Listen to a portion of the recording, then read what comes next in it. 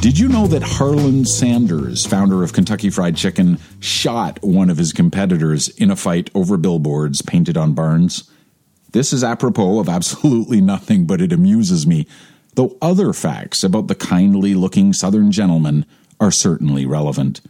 For example, to perfect his so-called secret recipe, he invented his own pressure cooker, early models of which exploded with alarming frequency before he got it right. Sure, later he built a successful franchise, now one of the largest in the world, but he visited over 1,000 possible partners before he started to see success. 1,000 refusals and exploding pressure cookers.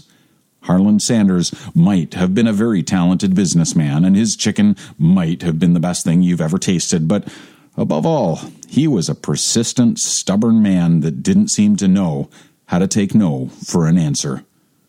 J.K. Rowling, the author of the Harry Potter franchise, was so poor she couldn't afford to make copies of her 90,000-word manuscript, so she hand-wrote the copies before sending them to dozens of publishers, all of whom rejected her until someone finally took a chance on her. She not only wrote 90,000 words by hand, which is amazing all on its own, she did it many times. Stephen King famously rejected so many times that he took to collecting his rejection letters on a massive spike nailed to his wall.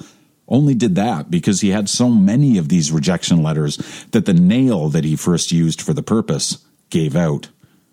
Stories like this about the power of persistence vastly outnumber the ones about some kid who was born a genius and accidentally got famous for it. Which is a good thing, because not only is that a lousy story, but there are far more of us, the ones who need to rely on something much more than an abundance of natural talent, than the one kid in a million who appears to be the exception to the rule. The prevailing narrative in our culture, despite so many stories to the contrary, is that the genes of a lucky few contain some hidden key to creative success. It's clear that some people are more naturally inclined to do some things better than other things. We all seem to come with some unique built-in proclivities. But what is often conspicuously lacking from this prevailing narrative is that this so-called talent still has to survive the real world. Even in the case of the most gifted people, it is not the gifting alone that is responsible for their success. So what is it? I'm David Duchemin, and this is episode 53 of A Beautiful Anarchy, my podcast about the joys and obstacles of everyday creativity. Welcome here.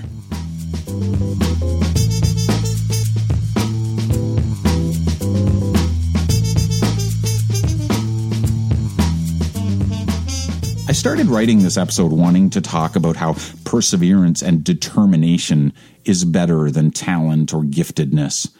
But that feels a little too easy, and I don't think it's the whole story. What about luck, for instance? Surely chance and circumstance play a role in bringing us opportunities that others do not get. They say, too, that it's not what you know, but who you know, and I credit many of my own big steps forward in both my craft and my career to relationships with others. So what role does that play? Surely just sticking it out isn't the whole story. Could it be that simple? First of all, let's put this on the table right away. The kind of perseverance exhibited by people like Colonel Sanders, J.K. Rowling, or Stephen King, it's pretty rare. That is to say, as available as it is to everyone, it's rarely chosen, and for a multitude of reasons. To be that resilient in the face of rejection, I think you have to feel a level of conviction about what you do or feel a passion for it that is deeper than what many people can conjure. Not everyone is so sure. Not everyone feels such a strong sense of calling or such passion. The more I wrote my way around the ideas for this episode, the more I felt I was trying to tell you it was unnecessary to be superhumanly talented, just as long as you were superhumanly determined instead.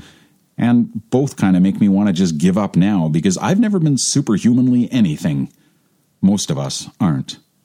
Where I think conversations like this go off the rails a little is in discussing only the extreme examples of talent on one hand or perseverance on the other, as if it's this or that, with nothing of value in the middle.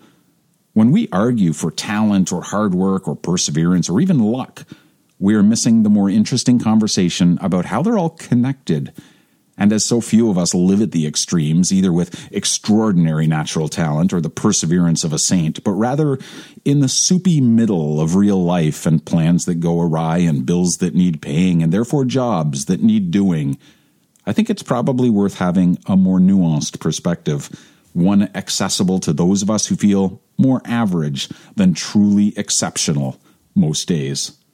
This is a conversation not about being talented on one hand or being perseverant on the other. It's about becoming both in the amounts needed to be not Stephen King, not another Oprah Winfrey, but fully ourselves. If we define perseverance as the rather unglamorous act of simply showing up, doing the work over time, not giving up when it's hard, and going the distance over years, not months, then it is that ordinary kind of perseverance that makes the rest of us talented. We grow into it. It's not being born a talented and prolific writer that makes you write many books, as Stephen King has done. It's writing many books that has made him prolific and therefore really good at writing. He wasn't born the writer that he is now. He became and is still becoming that writer. I think we've got it all backwards. Talent doesn't lead to doing the work. Doing the work persistently over time leads to what we have come to call talent. Doing the work over time hones what we've got and teaches us what we do not. We become good, sometimes truly great, at the thing we do because we do it over and over again, over time. And doing it over time, over years, slowly chipping away, gives us a greater chance of bumping into luck along the way as well. And it gives us eyes more adapted to recognizing that luck when it shows up. The same is true of relationships. It's not so simple as who you know rather than what you know. Yes, the longer you do whatever it is you do, the more you will know, the more expertise you will gain, but also the more people you will connect with and collaborate with and explore opportunities with over time. You don't get to experience that when you quit before you have spent the time you need to spend to become the person who is closer to mastering their craft. Give up too soon, and you will never become the person who has been at it long enough to grow into your craft, experience more chance and coincidence, and to meet and build lasting relationships with the kind of people who will collaborate with us. We live in a culture focused on being great, not becoming great, on being talented, not becoming talented, and on being creative and prolific and successful, even lucky, but not on becoming those things. Becoming takes time and grit. Your grit might not be as gritty as someone else's grit, but it is grit all the same. Becoming is not easy.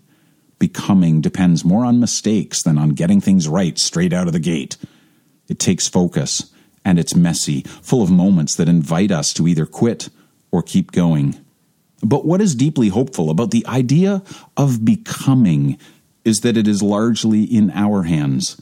It does not rely on a random gift of genetics. It doesn't demand that we be better than anyone else or even compare ourselves to anyone, including ourselves. Becoming is hopeful because it means while the person I am today might not be able to pull it off, whatever it is, the person I will become tomorrow or next year might be. I'm not talented enough to do tomorrow's big thing today. I never am. If I had the talent or ability right now to do the bigger things about which I dream, I would have done them already. I might not be able to do it now, but I will in a year, maybe 2, maybe 10, because while I'm not yet the guy who can write my next book, I am becoming that guy. And though it feels like a paradox, writing my next book, and all the books that led me to it, makes me the person capable of writing exactly that book. The man I am when I start a book is not the man I am when I finish it. Yes, we make our art, but our art also makes us. Remember, too, that merely sticking it out, merely persevering, is of no particular value. Just being patient and putting in the time, it's not the same as over time becoming, learning, or growing. Being is static, being one thing or another. It's fine if you're content with that, but it's not really the stuff of possibilities, is it? Becoming Becoming is ongoing. It's cumulative, evolutionary. Becoming is about transformation. But we don't talk like that. No one talks about who we are becoming. They talk about who we are as if it's been decided, nailed down, set in concrete.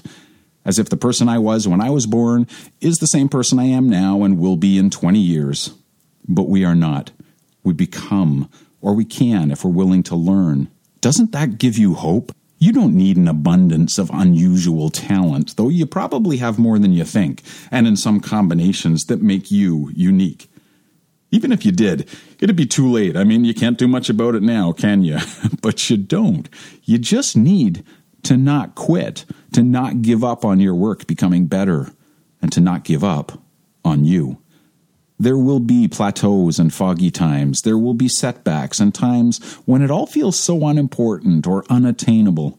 At some point, we all feel like we're just not cut out for this, forgetting that none of us was so specifically cut out for anything at birth that it prevents us from taking joy and finding delight in something else. Within some very broad limits, we aren't born destined to be this or to be that, but we do or can become those things, whatever they are, every day that we persevere in the thing we love. Every day we don't quit. Every day we don't take no for a final answer. Every day we stick it out on the road to becoming. I'm not the only one to see the possibilities in thinking about life this way. These aren't remotely original thoughts. Painter Paul Klee said, "Becoming is superior to being." Martin Luther, who was, whatever your religious inclinations, a bold and creative thinker, he also said life was not being, but becoming. He said, quote, "We are not yet what we shall be, but we are growing toward it. The process is not yet finished, but it is going on. This is not the end, but it is the road. All does not yet gleam in glory, but all is being purified." Remove the religious undertones from that if you prefer, and he is still pointing towards a comforting truth that many of us learn too late in life, if at all. We can still learn and do and create so much more. We can still become so much more. If only we will stick it out. If only we will see the astonishing value of small things done over time, accumulating to become who we are. Small, attainable, truly doable things that don't rely on being born someone or something that we weren't, but rely instead on the accumulation over time of the million pieces that make us who we are. Perhaps this is the best argument for doing what you love, or finding that love in what you do. Anyone can do something for a couple of years, even something they don't care for. Add in some natural talent, and you might do it a little longer, if only for the adulation it brings. But to do it for as long as we must, to become truly good at it, to get well beyond those first 10,000 hours of apprenticeship, that, I think, requires love. Reading Annie Dillard this morning, she reminded me that Rembrandt and Shakespeare, Tolstoy and Gauguin possessed not powerful wills, but powerful hearts. Do what you love. Find delight in it. Keep doing it. Don't give up when it's not as easy as you hoped. Let the efforts and the lessons they contain accumulate, and every day, or as frequently as your heart propels you to do so, go make something beautiful.